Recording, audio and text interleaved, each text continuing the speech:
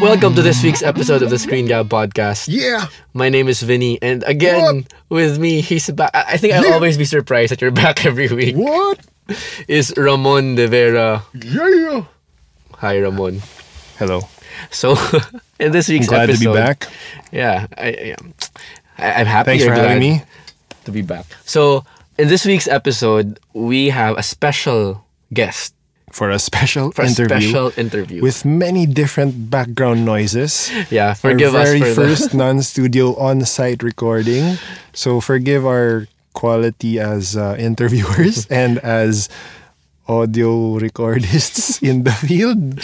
But we are interviewing Click the City's resident critic, also a film writer for many different publications, Right. Philbert D.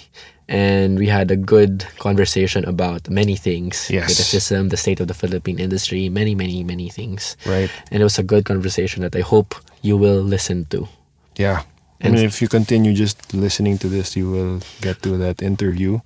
And secondly, we talk about the current season of Better Call Saul. Yeah. One of our favorite shows in the, airing Right now, yeah. right now. Yeah, so that's it. Hello and welcome. It's a lovely afternoon. I'm Ramon. Hi, and I'm Vinny. This is Phil. And Phil is our first guest on the Screen Gab podcast. We are doing... Guests. We have guests now. Yes, we do have guests. This is our first non-studio on-site. On-site! Phil is the resident film critic of Click the City, a writer for many publications, including Esquire. He's a national resource, in my opinion. And welcome. Thanks for having me. So we were interested in having you on because we want to get different people from the industry and sort of talk about their roles and what are the right things that people have assumed about those roles and what are the wrong things and just any other cool, interesting info that you might have for us. So Okay. do you have a particular question you want to ask first, Vin?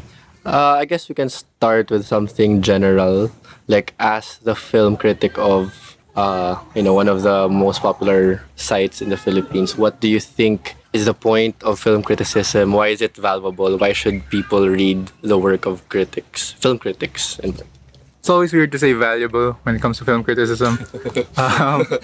It is the reason I do film criticism at this point is because I feel like there is a distinct lack of discourse in our cinema. People don't know how to talk about our movies. It's always like people are almost too kind about it. There's this limit that you can say, I thought it was missing something. This is what you hear the most when you ask people their opinion of a movie they didn't like.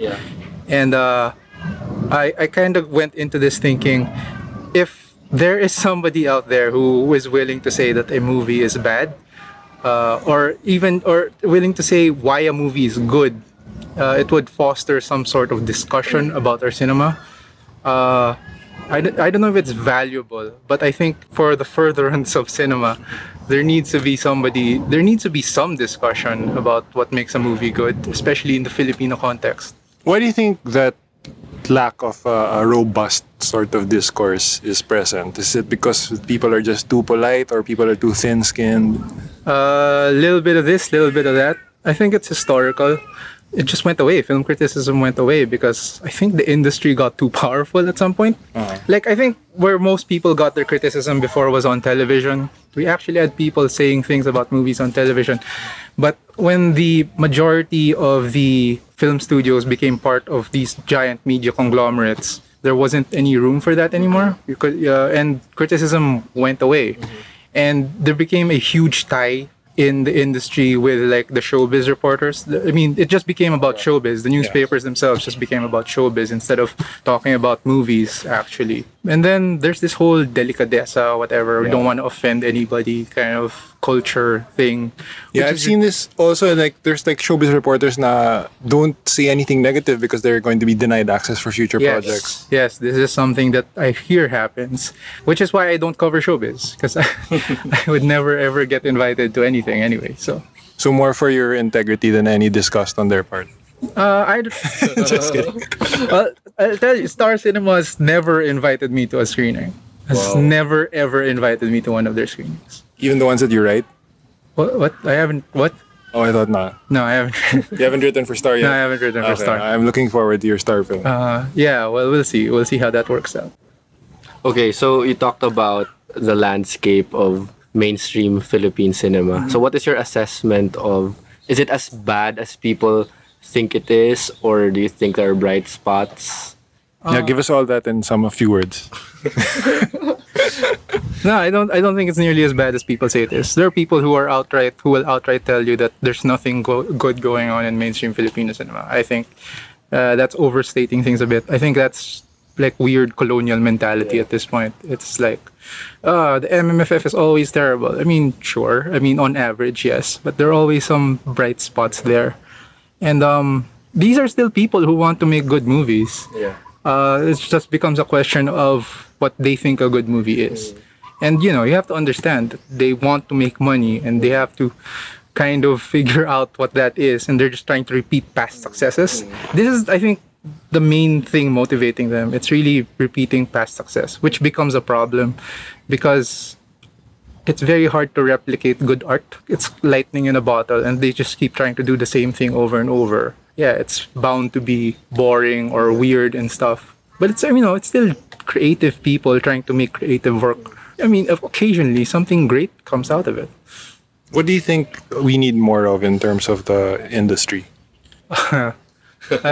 More good movies?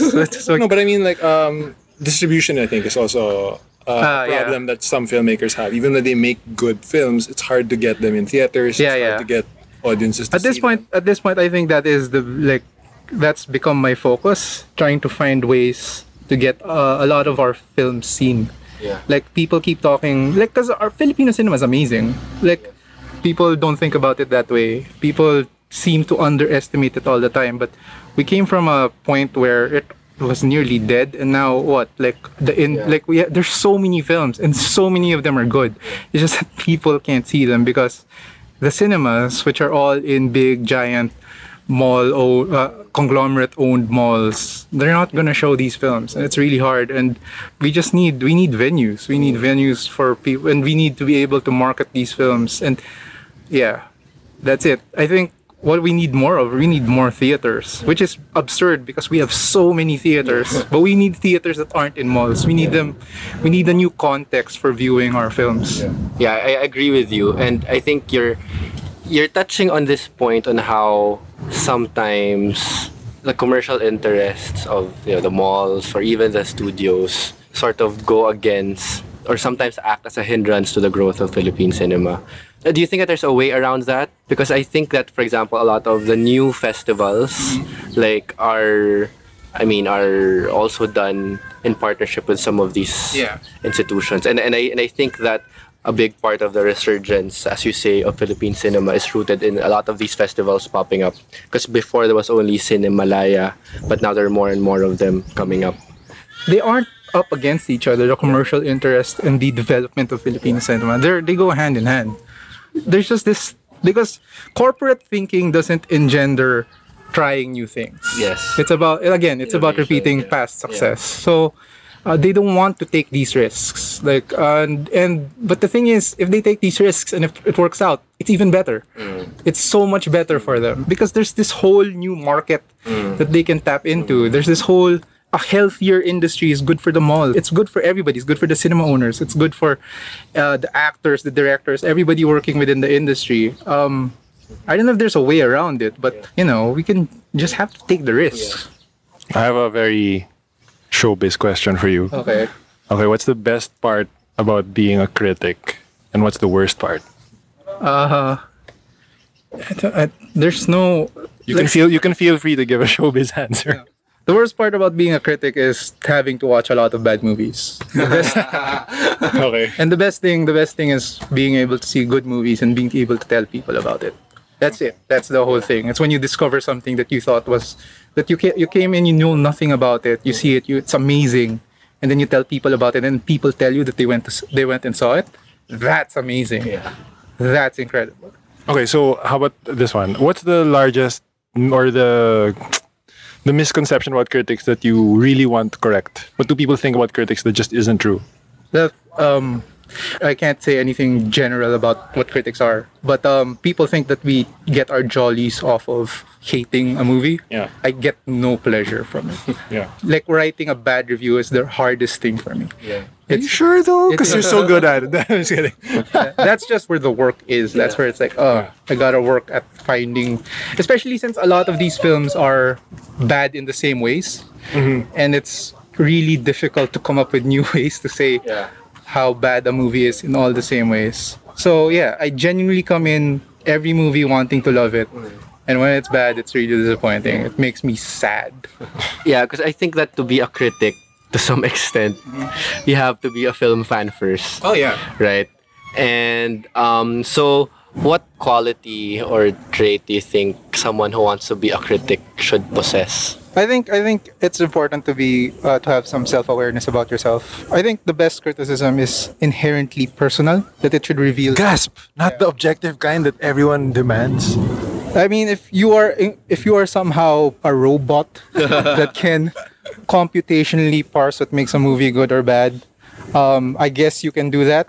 But I tend to think that human beings are inherently imperfect people, and the best thing you can do is share what you like and what you don't like, and you need to know who you are to be able to do that. That's it. It's basically like my favorite criticism is something that reveals something about the person that's writing it. Who's your favorite film critic? Well, Pauline Kael, Yeah. of course. But like of the people that I'm reading right now, I really like Ignaty Vishnevetsky. Ako rin. Yeah, I really like that his criticism has a viewpoint, and it's from, you can clearly see his background, that he's kind of a filmmaker, that he's a Russian. That, yeah, no, it's great. There's always a strong viewpoint. He loves certain things. He admits that there are some things that he likes more than others. He really likes trashy action cinema. Yeah. That's why I really like him. I also like Anthony Lane, even though I rarely agree with him anymore, because you can always see what kind of person he is behind the writing. How do you deal with people taking it personally or negative feedback, whether it's from filmmakers themselves or audience people or my favorite demographic, the fans clubs? Well, you approach it all differently, I guess. With filmmakers, I understand why they're angry, I guess. And there's nothing to deal with. They're not going to do anything, really. I mean, there have been the rare cases of people threatening to beat me up or whatever. But it isn't anything. It never really amounts to anything. They're taking it personally because it's a personal work, and I understand that.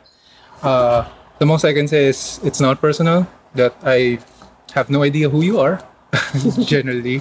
Even if I knew who you were, even if we were close friends, I'd still tell you the same thing. I certainly don't try to let it change my opinion of work. I've talked to filmmakers that are my friends, and I've told them that I didn't like their film because how did those experiences go? it went fine. Okay. I guess. So there's people who can take it, who have thick skin, who understand. And they understand. They understand most of all that it's not a reflection of how I feel about them. Yeah. I try to judge each work. With the fans, I've over the last few years I've decided to really engage with fans. Yeah. Like really, because I'm trying to change the tone of the conversation. The thing is, when you attack somebody who has fans, that's what they view it as. They view it as an attack. They view it as an other. So I'm just a faceless entity that's trying to attack something that they love. So I engage. I say, okay, so instead of telling me that I am a terrible person for not liking this film or this piece of work, why don't you tell me what you like about it? Because they're still human beings at the other side of this conversation, and they have their own thoughts and feelings. And when you try to make people think about why they like something outside of just, oh hey, this person's in it, it's helping. Again, for me, this is all about promoting discourse. If all I'm doing is shutting out, closing my ears, like being like, I don't want to listen to you guys, you're just fans, then no discourse is being promoted. So that's what my Twitter is now. It's like people will say I'm a terrible person, and then I'll come back at them and say, okay, let's talk about this. Let's talk through your feelings. That must take a lot of emotional fortitude. But speaking of the fans and the audience, do you agree with me that there is, I think to some extent, the Filipino audience is maturing? I mean, I noticed this most recently with Henry Luna, like really on the grounds, grassroots support for the movie and keeping it in cinemas. Would you think that that's a fair assessment, or have they actually, been like that all along? It's just that now they have a platform to do so. I don't know if I can speak in general terms like that, but I do know that like the biggest bulk of my Twitter followers are J. Dean and Kathniel fans. They follow me and they engage with me. So they're fans. They are people who will. Was this originally because did you give like a positive review to something? Yeah, I think probably. Okay. That's what it is. But like, so they follow me now, and they seem to acknowledge that I'm not a guy that's trying to take down these people. That I'm not just like blindly hating at these things. So yeah, there is some growth there. I mean, like my discussions with Noranians have never been fruitful. They've never ever been fruitful. There was one time I actually tweeted something defending Nora Honor and they still attacked me. But like these younger fans of Jadine and Kathniel, they seem much more open to me saying things that aren't necessarily positive about their fandoms. How many death threats have you gotten by now? Just a few. I know two. I can remember. Basically two. Basically two. And then, because like when the MMFF thing blew up and I went to Congress, there was some stuff there. And then there was that thing where I got sued for libel for calling out the distributor for retitling a film and presenting it as a different film in cinemas. And that... Yeah. But you were right. Yeah, I was right. Okay. Yeah, the case was dismissed. Like fraud. Yeah, it is fraud.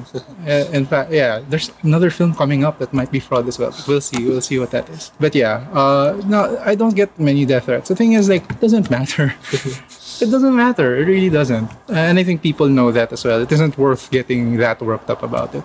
I think that part of why you're so hated maybe is because there's a very small community of critics here. Correct me if I'm wrong, but the only people I see regularly writing reviews would be you and maybe Oggs. And in fact, you write more than Oggs. But I think because it seems like there's only one or two guys dictating whether or not a movie is good or bad, then like it's easy to really target you. So I guess like a broader community of critics, I think, would maybe help. I want there to be more criticism, but not to deflect hate. Yeah. That's because the hate's fine. Whatever. It's nothing. It's whatever. It's we already have Twitter. Yeah, it's whatever. I'd like a broader community of critics just so that there'd be more discussion. I want more viewpoints. I feel like there still aren't that many serious people writing seriously about film. There are a lot of bloggers. There are a lot of... And, they're fine. It's fine that they're out there, but they're not seriously trying to... I think they're mostly trying to promote movies at this point rather than review them. But yeah, I think the hate that I receive is just because because it's so easy to hate. Yeah, it's amusing to me sometimes when I see haterade that's directed at you or Oggs, because I also feel like these people seem to radically overestimate how much power you have in convincing necessarily. I mean, I'm not saying that what you're doing isn't great work or important, valuable work, but also, I don't think naman that if you give a negative review, then Star Wars is not going to be, a blockbuster hit or, Yeah, no, I have never had that kind of effect. At best, what I've been able to do is I've been able to get people to see a film rather than get them to not see a film. Because that's how I am. It doesn't matter how bad the reviews are for like Ghost Rider, the second Ghost Rider movie. It's a Neville Dean and Taylor movie. I'm going to see it. Yeah. I don't think I have ever really discouraged enough people that it makes an impact in box office. But I have been able... I'm going to take some credit for Henry Luna. I am going to take some credit there. I spent every day telling people to see it. And it worked out. I think it worked out. Yeah, I think there's also some issues regarding like the MMFF or other shenanigans of distributors, or what do you call it?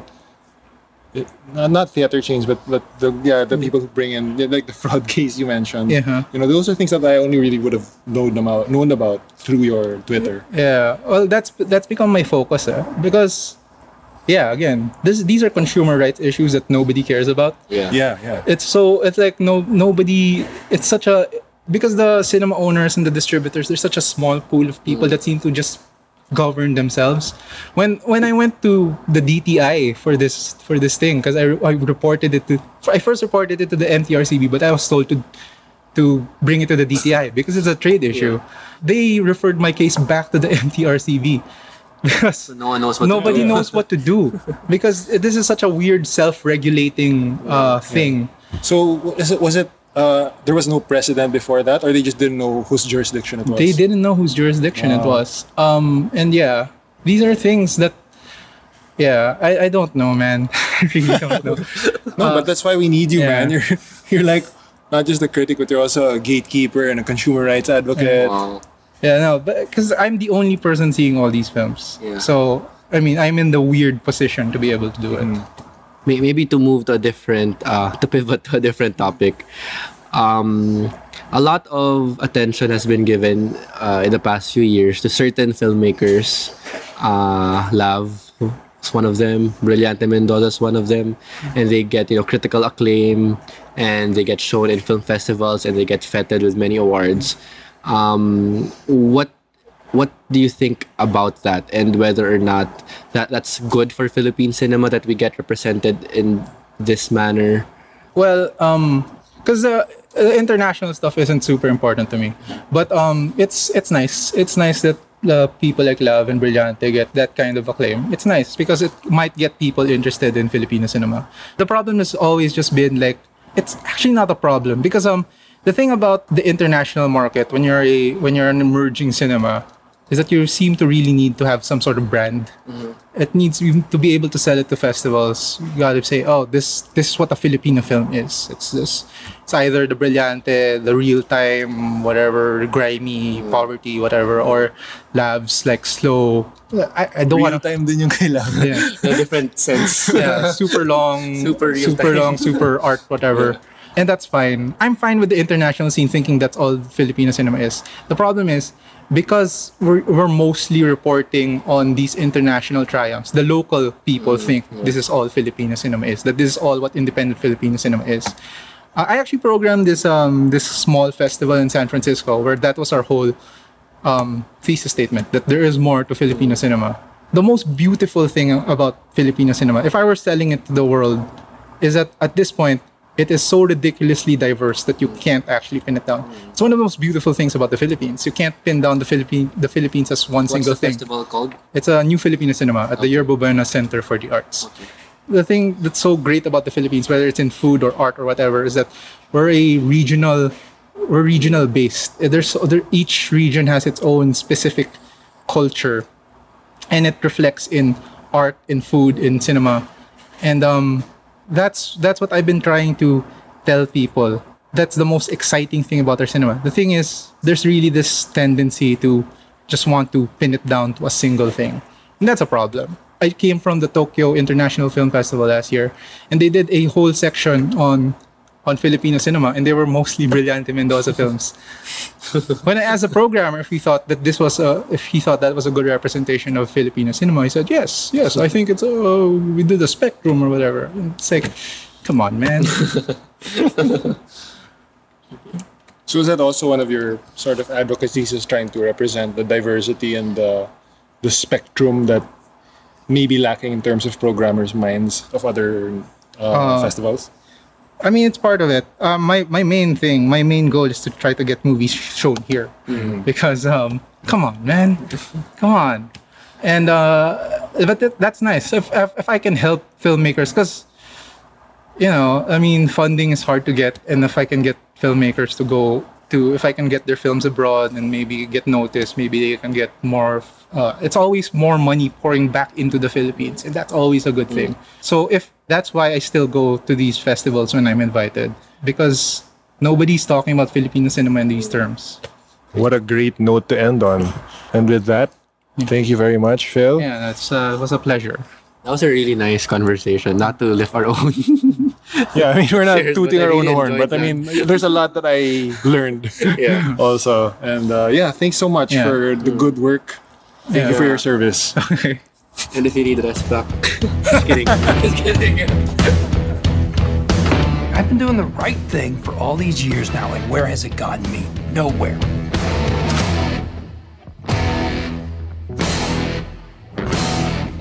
Ciao, Caco, ladies. Ciao, Caco. I might have a job for you. Where and when? You faked evidence. Who among us is without sin? Better Call Saul. Better Call Saul is an American TV crime drama series created by Vince Gilligan and Peter Gould. It is a spin-off prequel of Breaking Bad. Set in 2002, Better Call Saul follows the story of small-time lawyer James Morgan Jimmy McGill, Slippin' Jimmy, 6 years before his appearance on Breaking Bad as Saul Goodman. Right. So this series is now on its second season. Actually, we're 3 episodes into the second season. And Ramon, how are you finding it so far? I am loving it. I also really like it too. But not love. Well, it depends. Okay. I mean, there's still more episodes to come. But the thing with Better Call Saul is Jimmy McGill or Saul Goodman. Let's call him Jimmy. He is a character that is designed to let you down. You know, especially since if you're a fan of Breaking Bad and you watch that show, and I think you should watch that show before watching this show. Yes. But if you're a fan of that show, you know how he ends up. Yes. Right? And Better Call Saul is at a point in Jimmy's life where he's sort of trying to get on the right path, you know, being a legit lawyer. Yeah. But then you know that things are going to collapse along the way. So it's like he's a ticking time bomb and you're just waiting for when that bomb will explode. So watching this show is a unique kind of experience for me because you're just filled with a mixture of dread and maybe, you know, not so much empathy, but maybe pity that you know how he's going to turn up even despite his best efforts to become an actual lawyer, you know. Yeah. So it fills me with mixed feelings, the show. Well, it's interesting that you describe him as like a ticking time bomb, which he is, but he's also, watching the series is also like watching a car wreck in slow motion. Yeah. Because, as you said, it's a prequel of Breaking Bad, and we know what happens. We know the character that Saul is in Breaking Bad. He's not that character fully yet in Better Call Saul. So we know what's going to happen, and in a way, not in a way, it makes it a tragedy. You know what's going to happen, and again, you watch it with a certain amount of dread, and there's pity and also sympathy, and you're rooting for him the better side of him to emerge, but you know it's not going to happen. And in that way, it also sort of is a noir. Yeah. Right? So there you see these avenues, these different paths he could have taken for a more fulfilling, happier, more morally, more ethically sound life, but he's not going to take those because he is who he is. Even though there's the effort to improve oneself, it doesn't really stick. But that's also brought about by one of the more interesting things for me that makes this season different from the first season. And we're going to be a little bit of spoiler territory here, but I won't go into too much detail. But the way that his relationship with his brother has changed was a large blow emotionally to him at the end of the first season. And now the brother is sort of positioned, played by Michael McKean, is positioned as sort of a villain, an antagonist. The thing with the brother is, for the first season, or at least by the end of the first season, when it's finally revealed that he actually was not supporting his brother, you know, he was just pretending to support his brother, but in the end he said that actually you're going to be slipping Jimmy. You know, you're going to be a con artist forever, right? So at the end of the first season, the show is conditioning you to think of Chuck as a villain. But entering the second season and seeing him, you know, work in a proper law firm and make all these, you know, these small cons that he can't help himself but but do, even if there is a slightly harder but, you know, accessible path to do the right thing, he would always fall prey to his, you know, these temptations to just take the shortcut and do the con, right? So seeing him do that, you actually realize that Chuck was right, you know, for all the hatred or for all the, you know, the regret that the show fills you up with because Chuck is seen as this brother who doesn't give him a chance. So you're again conditioned to think of him as a villain, but actually he's right because as we see in this episode, when he was given this season, because when he was given the chance to be a proper lawyer, he still tried to do the con anyway. And I also like what you said, and I agree that part of the tragedy of the show is that all his failings are a result not of circumstance, but out of an active choice, right? And I want to talk about Kim's character here, because Kim, who Wait, is let me Yeah. go back first Okay. to something you said, where Chuck may be right, but there's also an aspect of him that is almost like a self-fulfilling prophecy. Because I think there's an element of Jimmy may have stuck with the right path if his brother had shown him the support. Like if that sort of blow up at the end of season 1 hadn't happened, I feel like it was a further push for Jimmy. Like that attitude, well, I was doing this trying to, be seen in a better light by my brother, and then if he of all people was just had never had any faith in me this whole time, why should I continue this? And that for me was the pilot, the first episode of season 2. Well, for me, the reason why I think his character is more flawed than that is because of, as I mentioned a while ago, of Kim's character. Because Kim is sort of the, the moral center of the show, right? She's trying to ground Jimmy, Right. and tell him that, hey, you're a fucking proper lawyer now, right? So don't don't mess up this fabricate chance. evidence. Don't mess up this opportunity, which is actually what you claim you dreamed of, but now that it's here, you're trying to, sabotage yourself. So I agree that the character of Chuck and Kim are almost those, those devil and angel creatures on the shoulders, right? Yeah. They're his conscience and his, temptation to do, the con. So what I wanted to bring up a while ago was that Kim's character, as I said, so that relationship is very important to Saul, because not only is it his romantic relationship, but it's also his his chance at redemption. Yeah. So Kim is an almost redemptive. Yeah, and you know character. that it's not gonna work. Yeah. She doesn't appear at all in. Isn't she, in she Breaking dead Bad. by Breaking Bad? I don't know. Was it mentioned ever? I can't remember. I don't know why, but I have a kind of don't feeling- want to know almost. But Oh. but yeah, I mean, just the fact that she's Oops. totally not in Breaking Bad. But I don't remember, so Yeah. it could be either way. But Actually, I don't even know if I'm correct, but anyway. Ayan, so just because she's not in Breaking Bad, you know it's not gonna end well. So that's also a part of the whole bittersweet tragedy, slow motion car wreck that's unfolding beautifully before your Yeah. eyes. I think we should also mention Mike's. Yeah. I was gonna character. ask you about Yeah. how do you like Mike's arc? Mike's arc for me right now is a bit how should I say this? I'm not yet Slow in hooked. unfolding? I'm not yet hooked. Yeah. But his character is just so juicy and Yeah. very enjoyable to watch. Right, that right. even if I'm not hooked right now by the actual narrative, I just want to see what he's going to do. Yeah, You know, and with these Jonathan Banks situations. just sells it so well. Yeah. He's so watchable, even if there are whole scenes, whole minutes pass by where there's no dialogue. Yeah. It's like you can sort of see his mind working as he's doing these He things. has the best stare into the distance. He has the best you know? the best dead-eyed stare, Yeah. the best Yeah. poker face also. Yeah. Let me ask you about his relationship with his daughter, especially this His season. daughter-in-law.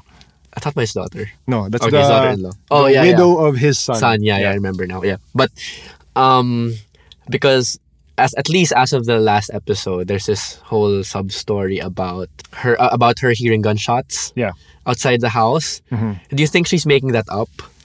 Yeah, but the thing Or- is she doing it maliciously or is she slightly sort of, It's crazy, going a little like- bit crazy? yeah. Yeah. Is it the neighborhood or something else? Yeah. And I don't remember also seeing that character. I know we saw the kid in Breaking Bad, but I don't remember if definitely it probably wasn't the same actress. So I don't really know how that ends up also for her.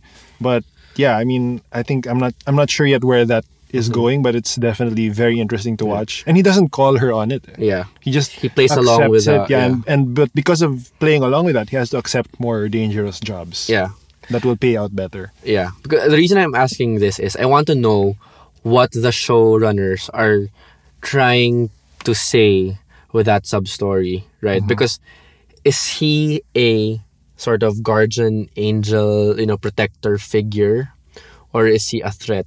And I think in Breaking Bad itself, these two sides of his character sort of, are manifest already, right? Like They don't have to be mutually exclusive. Yeah.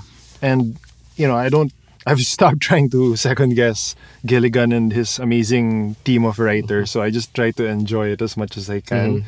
But yeah, one of the things I also, and to sort of skip to a different thing, is it's Saul is maybe the most high profile show in terms of like a prestige cable drama that I can think of right now that is so art, in the sense that it's a slow burn, very deliberate pacing, but there's whole sequences where they sort of do a montage of, very atmospheric shots, interesting angles. Before the scene even begins, they set a mood and an ambiance, and I don't really see that in any other. Maybe to a small degree, there are some shows that will do that, but not the way this one will really devote time to it. So sometimes I hear that complaint from some people, or the comment that it seems not much is happening, especially for something that's maybe like 8 episodes, I think, only. But for me, it just establishes a mood and really lets you sort of inhabit the kind of world that the characters are in.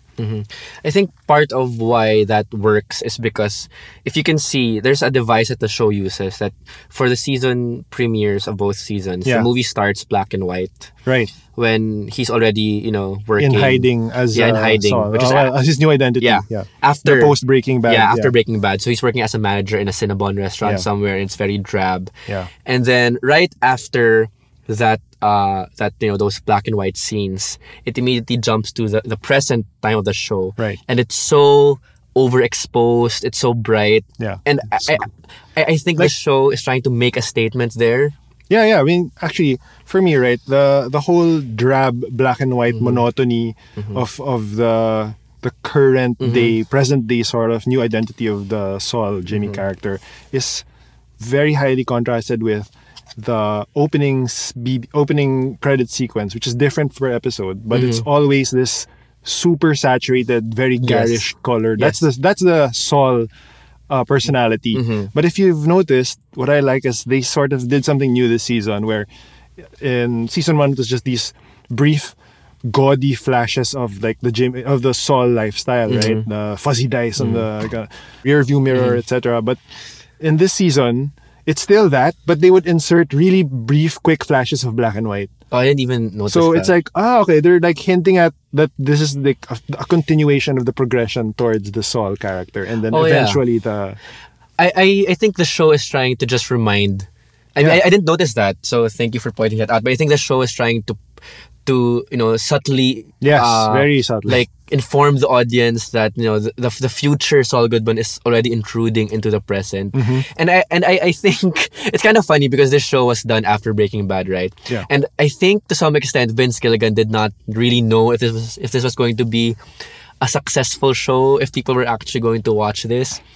And I think, they did. So, because you can only do so much until Breaking Bad, right? So at some point, it has to dovetail to that. You can't keep on dragging this forever.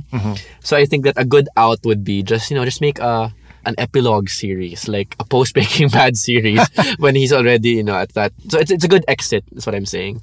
Well, I think they don't need to I don't think they have to do a different series. I think maybe even if the last couple of episodes of the Better Call Saul series as a whole was the present day, just all black and white episodes, that would be interesting. Exactly, yeah.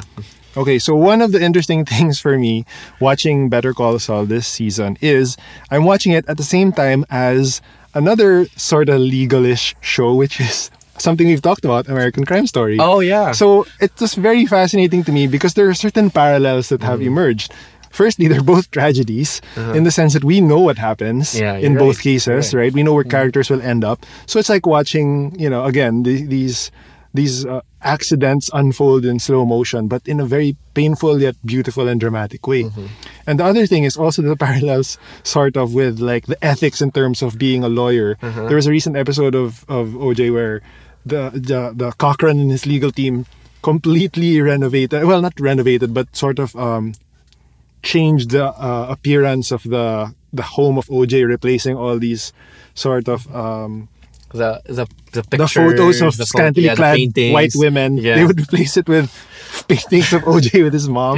So the ethical questions of that have had parallels with Better Call Saul, where he was fabricating evidence where, as Kim very wisely pointed out, you didn't even have to actually make that, right? You were okay now with convincing certain people of a thing, but he felt like he had to back it up with the fabricated evidence, which he didn't have to. So he stepped over that line willingly. That's a very interesting point you raised, because that's one sort of theme I noticed. I think we are living in a milieu where people are disillusioned with the American justice system and are trying to poke holes. Like one of the biggest Netflix hits was Making of a Murderer, who's, I don't think they were intent on undermining the criminal justice system, but it just so happened that they did, and this sort of American Crime Story, Better Call Saul, are also touch on how untrustworthy the system is and systems failing. Yeah, almost like a David Simon season of TV, like where he has his influences on all these different TV shows. Yeah. So I don't know. I mean, I guess it's a chicken and egg problem. I don't know, but I think they're tapping into this, this sensibility of the moment that people are not so trusting of lawyers, of courts, which is interesting because the X-Files latest season just ended. And with that, they tried to bring back this sort of 90s era government paranoia, which does not translate well today. Yeah. They tried to tap into... It felt out of date already. Yeah, because parang everyone knows that the government is encroaching on the privacy of, I haven't people. seen the new season. So, So is it like people, we shouldn't trust the government? And then every other backup character is like, we don't already. It's been 20 years. Yeah, parang ganun. Because... Mother, ano ba? I don't want to spoil it to you, but there's a massive government conspiracy. So I think... Isn't there always? It's X-Files. It's like a prerequisite. Yeah, no, exactly. But what I'm saying is it just feels so dated. Okay. Because we know of many government conspiracies now. But what I'm saying is that maybe that sort of anxiety manifests today in this sort of manner. And this one is more... more relevant, more zeitgeisty in a way, so that's an interesting point. I did not notice that. Any further final thoughts, or? I guess what I want from the rest of the season is one of the broad questions that this season is asking is, what happens if you get what you think you wanted all along and realize that, well, it's baloney, and actually what I want to be is my old Connie, not Connie, con man self, and it's it's a sort of critique, I guess, of, the American dream and whether or not it's worth it to climb all these career ladders if in the end you feel hollow and you feel like it's not really who you wanted to be all along. So that for me, I don't know. I'm not.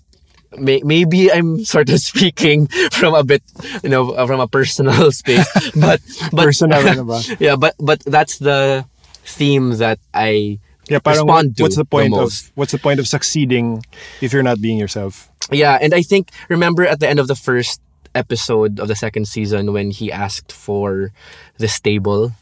The type of office table. I forgot what it's called. Yeah, that type of office table. Right. Because I think that actually Saul Goodman or Jimmy McGill is just so into the trappings of success, the trappings of being a corporate lawyer. The new car, the new table, all these fancy assistants. this and fancy that. Yeah, but deep inside, he's just going to be the con man that he always was and he always will be. True. And that's it for this week's episode. If you like what you hear, then share and subscribe and like our Facebook, Twitter, follow our Twitters, Instagram, our Grams, SoundCloud. Yeah, share our posts and like them. I think we're all Screen Gab PH, no? except for Facebook. And I don't know, are we Screen Gab on Stitcher? Yeah, we're Screen Gab on Stitcher. Oh, yeah, we're also on Stitcher now. Yeah. Yeah. So if you're using Stitcher, iTunes, or SoundCloud, we got you covered, boy. Yeah. Okay. Are you okay? Are you a bit gassy? Or I mean, I'm just not used to your hip hop persona. It's making me uncomfortable here in this Get booth. used to it, Vinny boy. So that's it. See you all next week. Hopefully. Goodbye. Bye. Bye.